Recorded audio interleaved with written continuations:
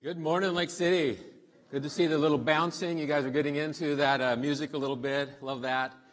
And so we're returning this morning to our sermon series called Better Together. And we've been exploring the various exhortations that were given in the New Testament about caring for each other as brothers and sisters in Christ.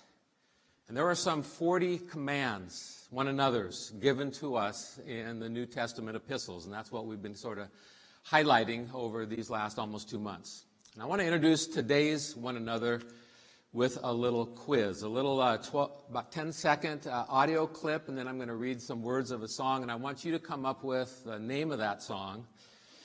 If you're really sharp and you got gray hair like me, you might even be able to come up with the group and the year. All right, so listen to this. Let's go.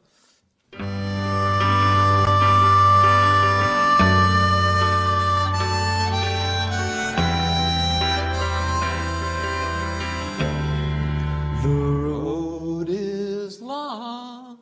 Come on. With many a winding turn. I'm not going there. That leads us to who knows where. But I'm strong enough to carry him. He ain't heavy. He's my brother. Good job. And today we're looking at a very interesting one another. It's carrying one another's burdens. Dealing with burdens in the lives of our fellow believers. Honestly, is one of the most challenging tasks that God has given to us as Christians. In some ways, I think it's much easier to implement the other one another's than this one. This is one of the more difficult ones for sure. But Paul leaves no question about it.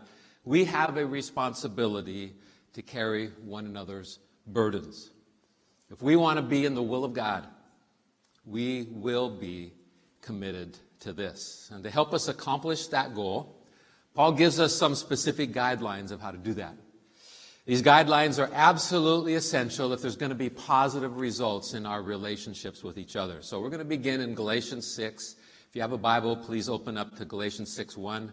It'll be on the screen behind me as well, and I'm just going to read it for you. Brothers, if anyone is caught in any transgression, you who are spiritual should restore him in a spirit of gentleness. Keep watch on yourself, lest you too be tempted. Bear one another's burdens, and so fulfill the law of Christ. For if anyone thinks he is something when he is nothing, he deceives himself. And the key concept that we're going to explore today is this: bear one another's burdens, and thus fulfill the law of Christ. That's how the ESV translates this verse, but other translations use terminology such as carry one another's burdens. And the book that we're reading together and using in our small groups by Dr. Gene Getz titles this chapter, Carry One Another's Burdens. So I went with that for my title of my message today. And I want to begin by exploring the question, what does it mean? What does it mean to carry someone's burdens? If you have your sermon notes, you can pull those out or open them up on your app. If you want sermon notes, they're out on the little round black tables right out there in the gathering area. Feel free to grab one.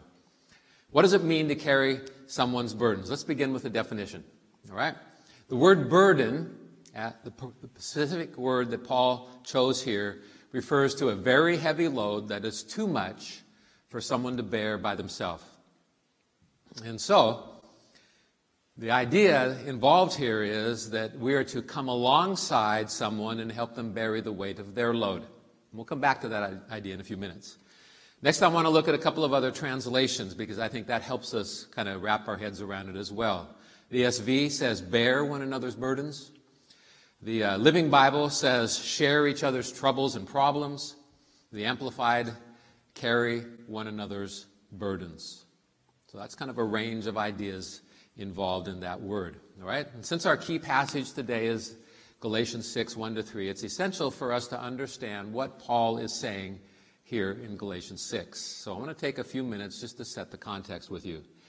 Now, the book of Galatians was written to legalists about the problem of legalism for the most part. It's about people who were misusing and misapplying the Old Testament law.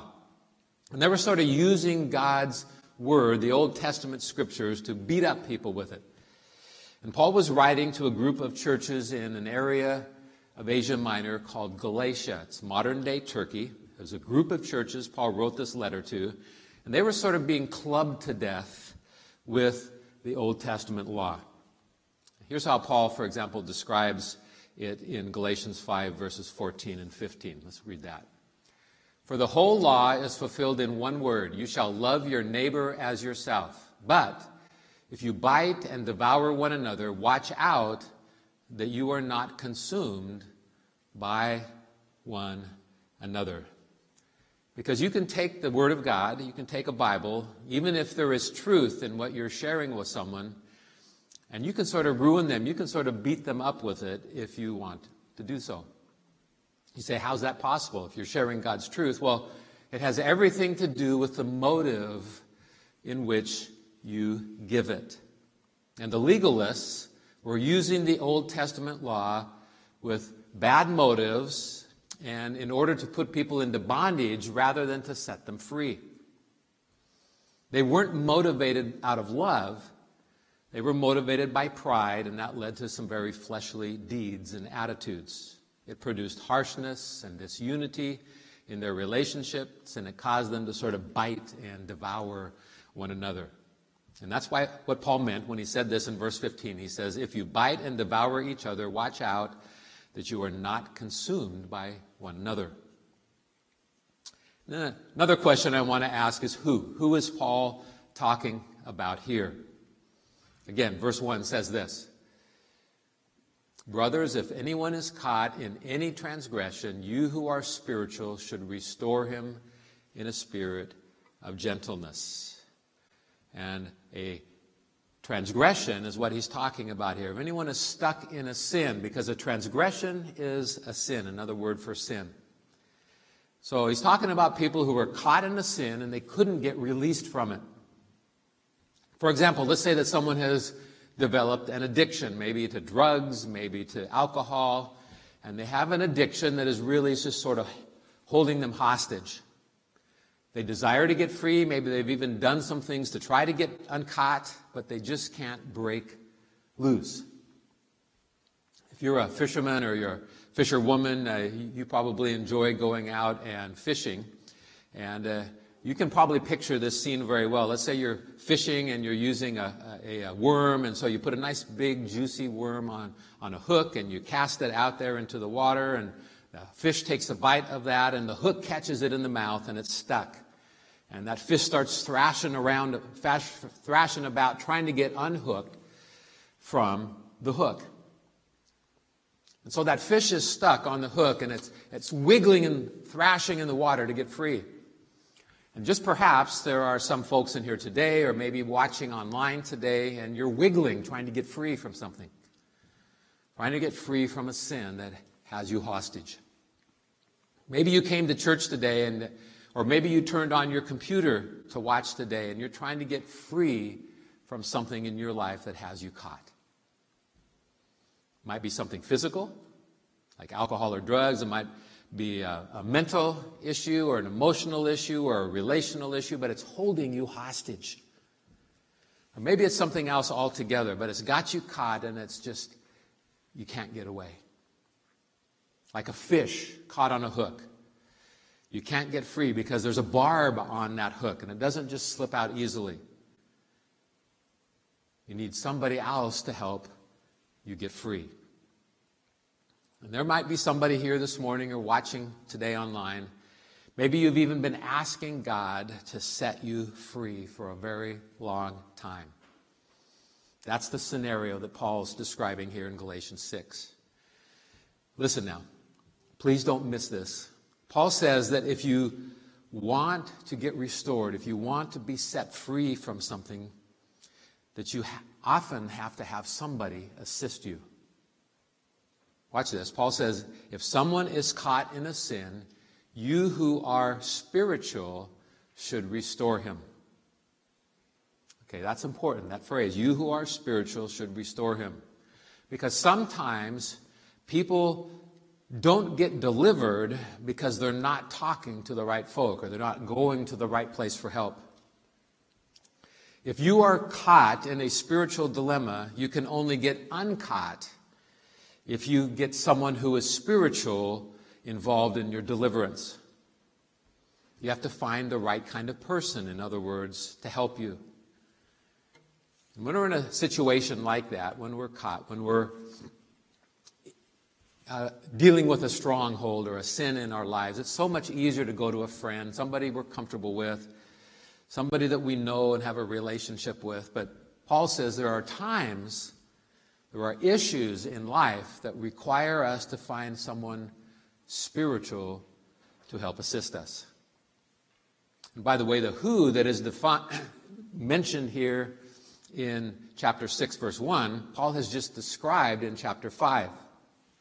He's talking about a spiritual person, a person who is filled with the Spirit of God. He has the fruit of the Spirit in his life, not the deeds of the flesh characterizing his life. In other words, the Word of God is alive in their lives, and they walk and they talk, and they live out God's truth a lot like Jesus did. Because you can't just unhook yourself. You need to find a spiritual person. It might be a godly friend of yours, or it might be an elder or a pastor. Maybe it's a small group leader or a Bible study leader, or just somebody who is spiritual. But listen, don't misunderstand what I'm saying. You don't necessarily need to find a pastor or a full-time Christian worker for this, what he's talking about. Because God wants all Christians to be filled with His Spirit and to grow to maturity and to be able to have this kind of helping ministry in one another's lives. This is the goal for all believers. Okay? So listen, beloved. You need someone with experience using God's Word to help get you unstuck when you're stuck. Because the power to get free is right here. It's in God's Word. And anyone who is spiritual can use God's Word to bring healing.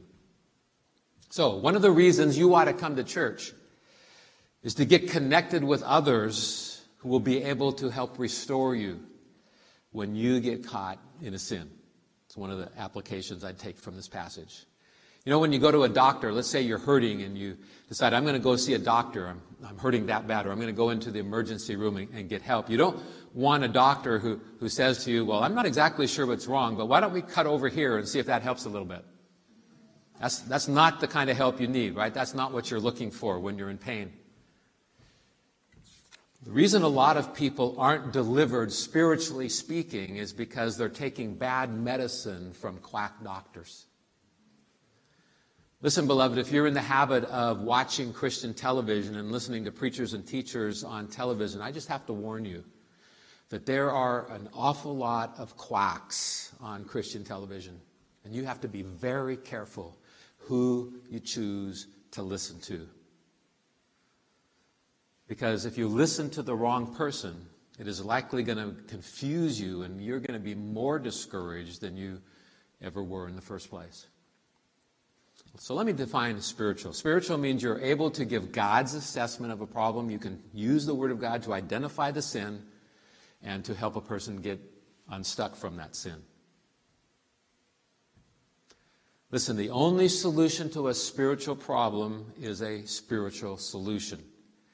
And the only place that you will find that is in the Word of God. And again, one reason you should come to church is so that you can get connected with people who are spiritual. And this church is full of people who are spiritual, just like that. But you should also come to church so that you can become spiritual and be prepared to help somebody else. I have to add a little story at this point.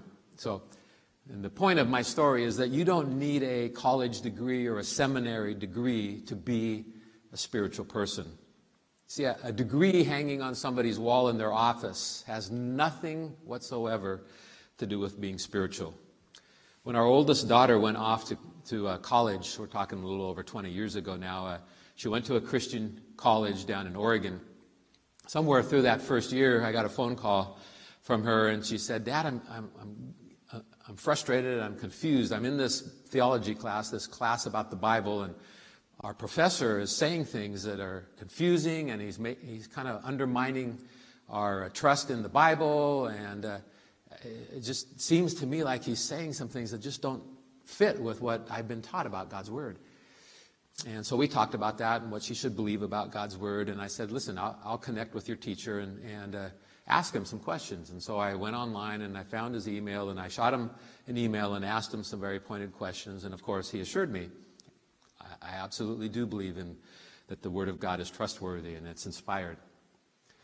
But I still had some doubts. And so I got on the phone and I called a friend of mine whose wife worked at the same university. And this guy was a pastor in the Portland area.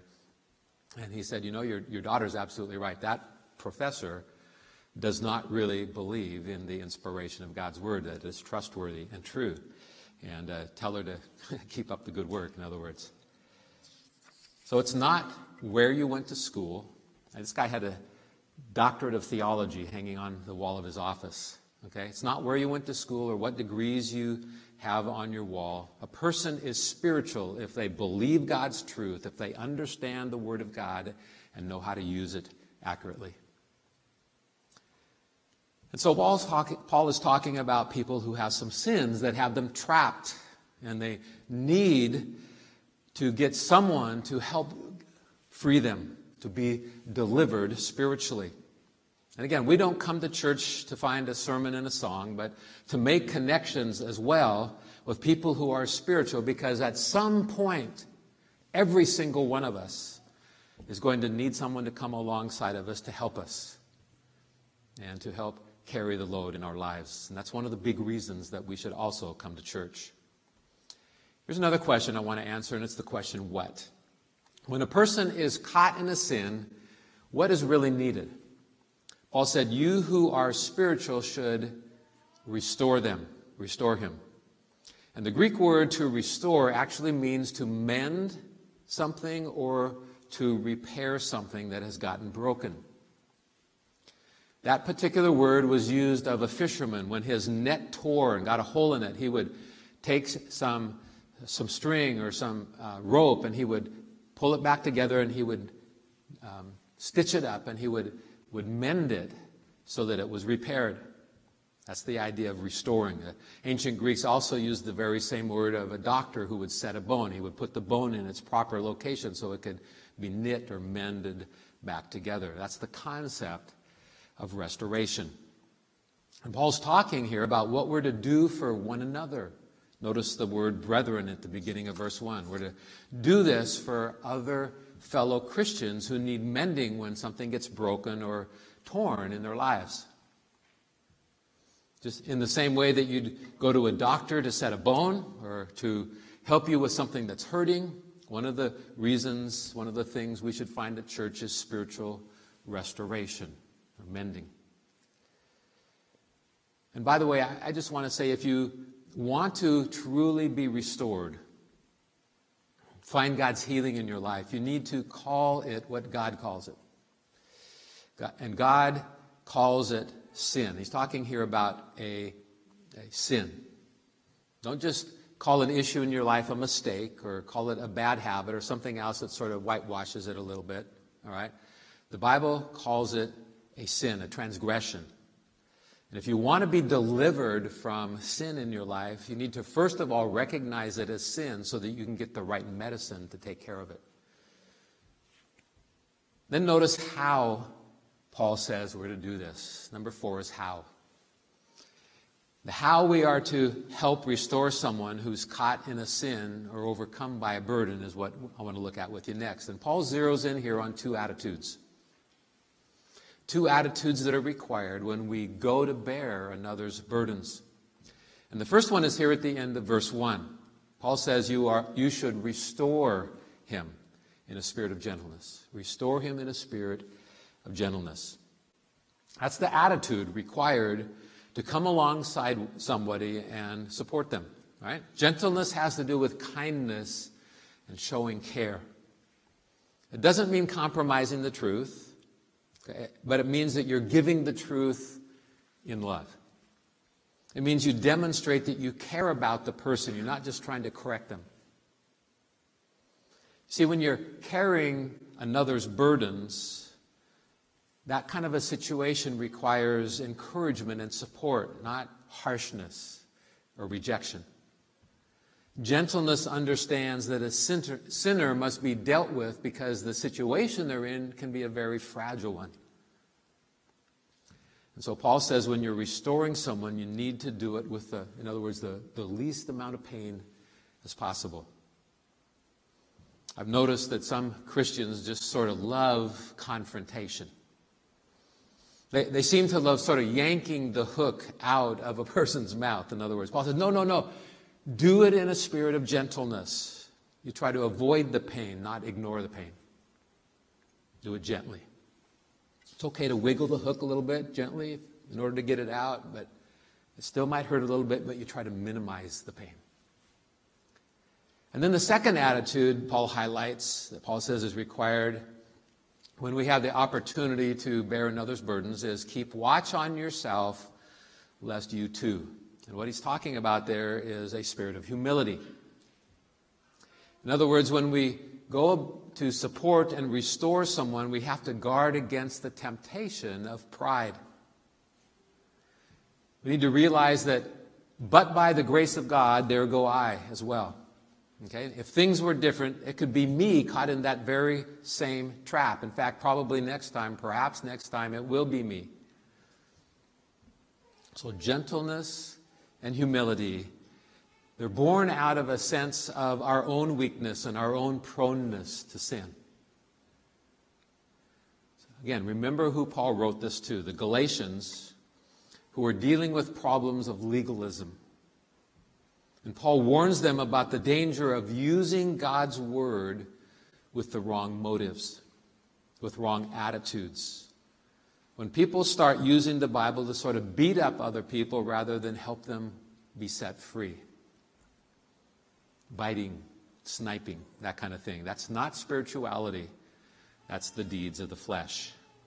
Spirituality, Paul says, involves a spirit of gentleness and humility because you want to cause the least amount of pain as possible. Paul says in that kind of a context, restoration can occur if you get someone who is spiritual and they have a spirit of gentleness and humility. That's when you can see some really good things happen. All right, verse 2. Now Paul's going to go just a little bit further as he includes another aspect of this. And here Paul's going to explain the why. Why is this important? Listen to verse 2 because this is what Paul says there. Bear one another's burdens and so fulfill the law of Christ. I'm going to come back to the why in just a minute, but first I want you to notice that in verse 1, which we just covered, Paul's dealing with a brother who was caught in a transgression, in other words, a sin. But now in verse 2, he's going to move to what he calls a burden. Bear one another's burdens. Watch this. A burden is not necessarily a sin. A burden is something that is weighing you down and you can't lift it up by yourself. It's the picture of someone who has such a weight on their lives and he's trying to lift it, but it's too heavy for him to handle it alone. And he needs a spotter, as it were, to come alongside and to keep him steady and ultimately to help him get it back on the rack. Now, there might be some of you today who are caught in a transgression. But there are probably even more of you who are under a burden. And a burden can be a sin, but it's not necessarily a sin.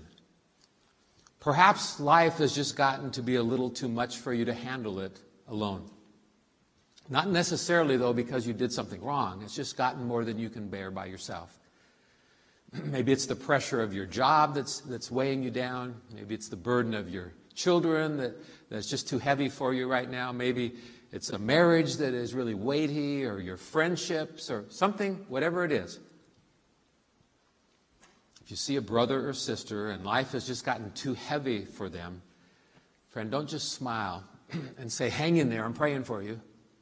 It's important to pray for them, but don't just give them a platitude. For Pete's sake, don't let the weight drop on them and strangle them.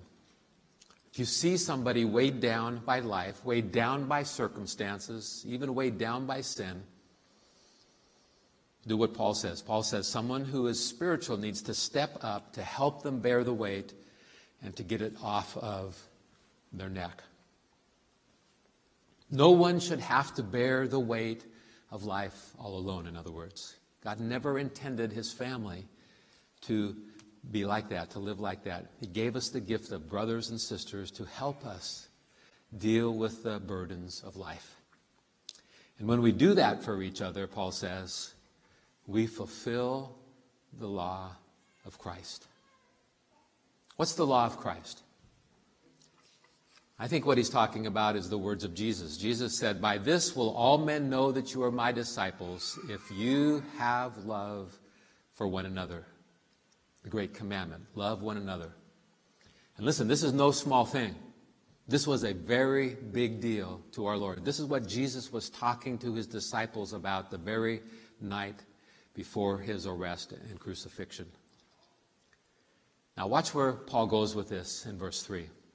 Let me read verse 3. "For if anyone thinks he is something when he is nothing, he deceives himself." All right, let me paraphrase that verse for you in very simple language. What Paul is saying is this. Listen, you ain't all that. All right?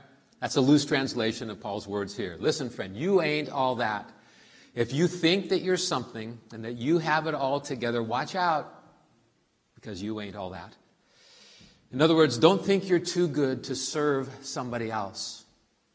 Don't think you're too good to bear the burdens of a brother or a sister. Because even though you might look good when you show up at church and when you talk about what Jesus is doing in your life, there's a day coming when God's going to reveal everything. And we're going to all find out that we aren't all that. Amen? That's why nobody here is too big to serve and to love each other. Too big, too important to carry another's burdens. And that applies to me. That applies to you. It applies to us all as followers of Christ. Because on our best day, on our very best day, we are just sinners saved by grace. That's all we are, sinners saved by grace. All right, now that we've discovered that we aren't all that, that's what Paul's talking about here, let's talk about some of the kinds of burdens I think the Lord wants us to help carry for each other. I'm going to kind of slide over into application, begin that now. What other burdens should we help others carry? The church is not just about sermons and songs, in other words. It's about living out the one another's. And to live out the one another's, including carrying one another's burdens, we have to be doing life together. We have to be rubbing shoulders with each other, growing in relationships. Of course, we all want great sermons and great songs, but we need to focus also on learning how to live out these one another's that we've been studying for the last number of weeks. Because that's when the Spirit of God is really free to do great things in our lives. Because God designed His church to be a spiritual family, not just a weekly gathering at the water hole. So here's 4 things I want to encourage you to consider helping carry for one another. Number 1 is health problems. And not just physical health either, mental health, emotional health, and so on. And by the way, you've heard it said perhaps, mental health issues have really skyrocketed in this past year. Our speaker just last week highlighted the fact that depression and suicide in the military are just off the charts right now, but not just there. I think it's across the board. And then last Saturday at our men's breakfast, I was privileged to be a part of a group of guys at the end who came around one of our brothers whose wife is reeling from a really serious cancer diagnosis, and we prayed together for him, and we prayed for her, and it was one of the things I enjoyed about that was just hearing a little bit about some of the different ways that various guys, various couples are supporting them with phone calls and meals and cards and just reaching out to them. And friends, that's just one example of many ways I get to see sort of frontline examples of how you reach out and love and care for others dealing with health burdens. Keep up the good work. It is so important. Keep that up. Here's another one. Secondly, financial burdens. Another kind of burden that many people are dealing with today is financial burdens. might be needing a job. It might be needing a job that earns more. Maybe it's because of a divorce, or maybe it's a single parent.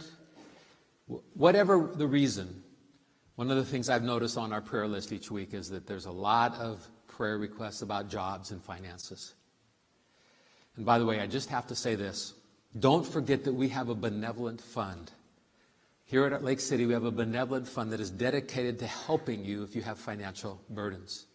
We would love to help you if that's your need. But you have to take the first step of reaching out and letting us know that you need help. Please don't hesitate to get more information. Email or call the church office, for example, or write it on your communication card. Let us know how we can help you. Here's number 3. We also need to help carry racial burdens or racism burdens. Another area of application about this principle, or of this principle of bearing one another's burdens, is in the area of racism and prejudice and injustice.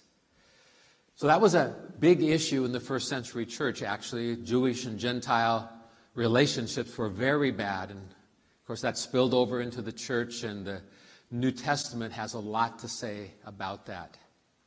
But there is still a lot of racism in our culture today. Certainly that has bubbled to the surface in the last year in particular. And what I'm saying is, as followers of the Lord Jesus Christ, one of the greatest ways we can bear one another's burdens is to simply come alongside people who've experienced racism and prejudice and let them know that we care and ask what we can do to encourage. Paul wrote in Romans 12:15, Paul wrote this. He said, "Rejoice with those who rejoice and weep with those who weep." And there are a lot of people who are still weeping about this very issue. By the way, I confess that I wasn't personally aware of how big a deal that racism and prejudice was until this past year. At this cultural moment has sort of brought this front and center. And we've been having some interesting conversations in our own family, and I've learned about some things that my own daughters have had to endure, to my surprise.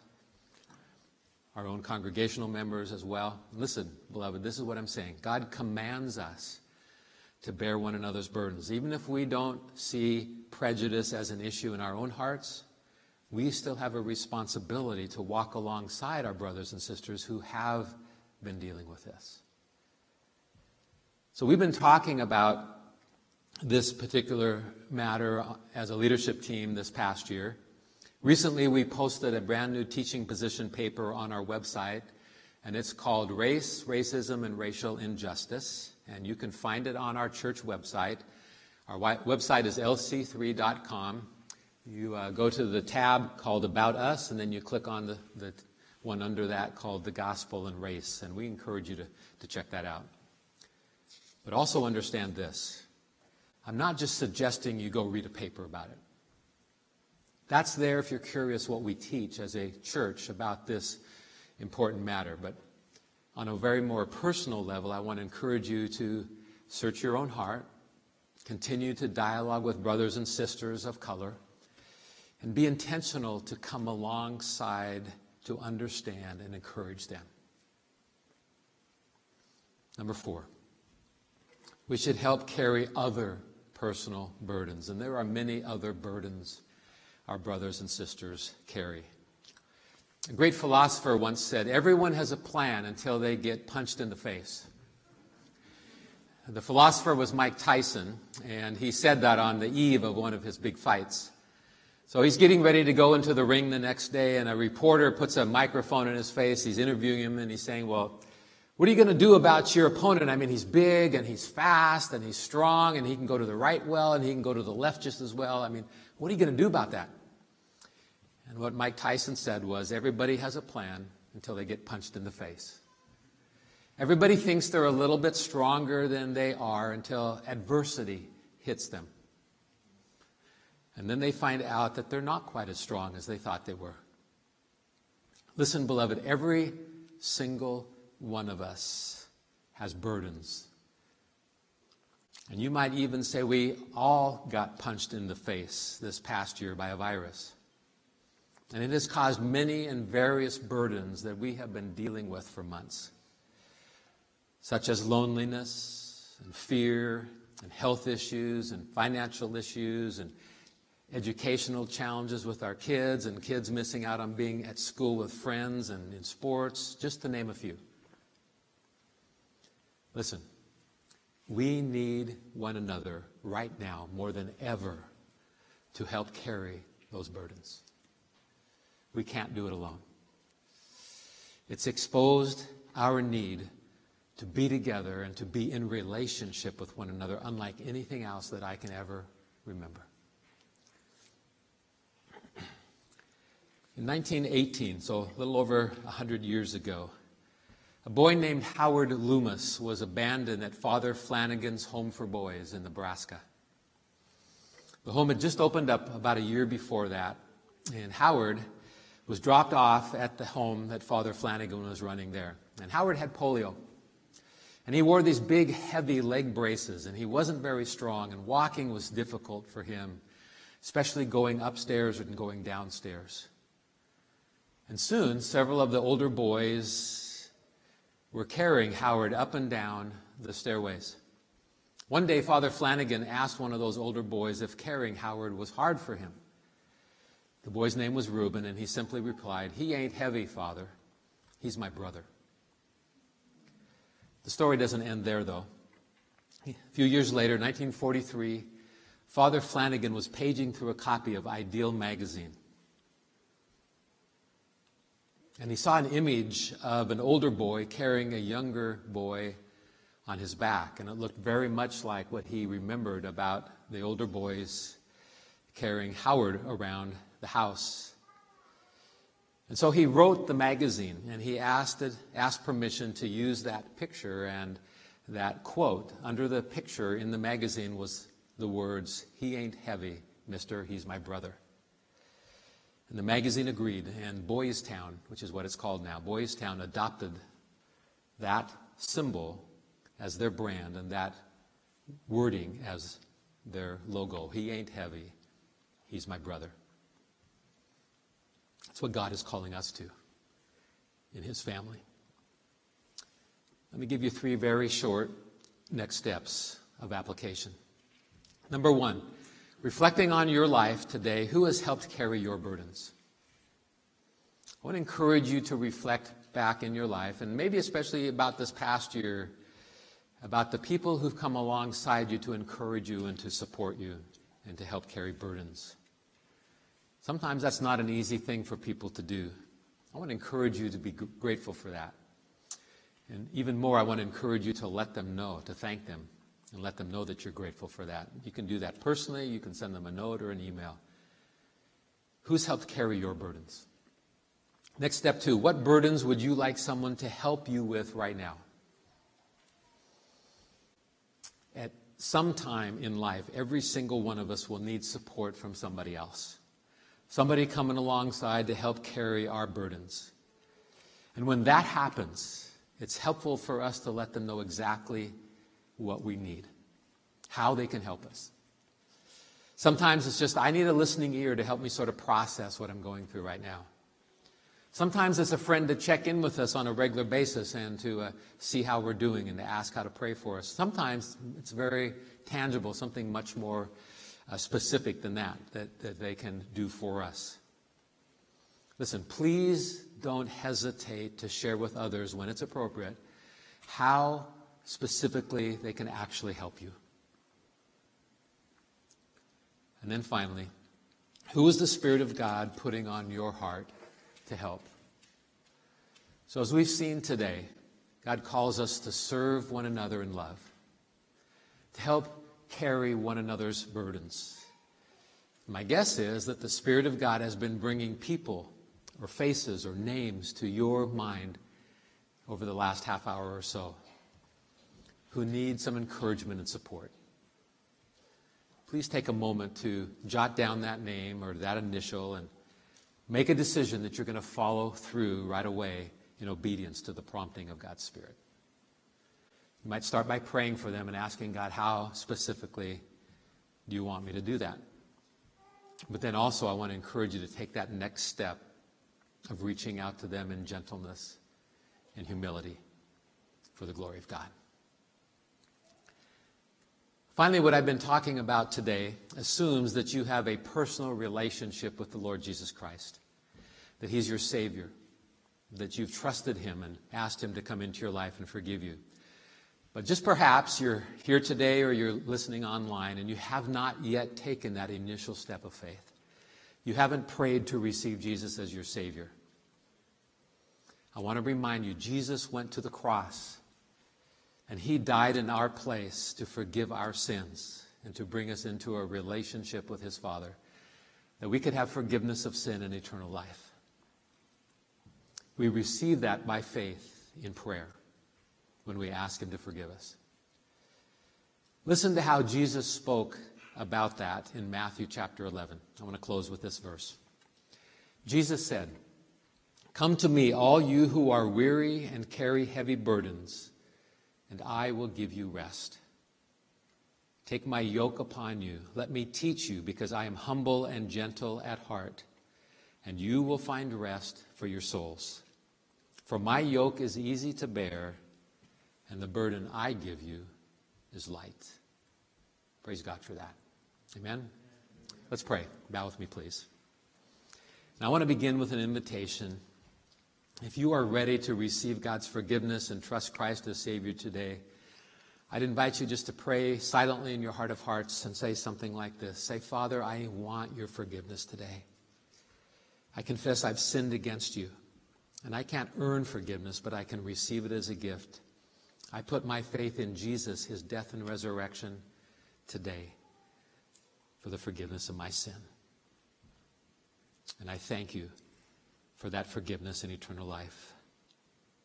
Thank you for the invitation to give you my burden and to receive your rest and forgiveness. Thank you that the burden you give is light, it's not heavy. And God, help us as your children to carry one another's burdens and so fulfill the law of Christ. We love you, Lord. We pray these things in the strong name of Jesus Christ, and all God's people said, amen. God bless you.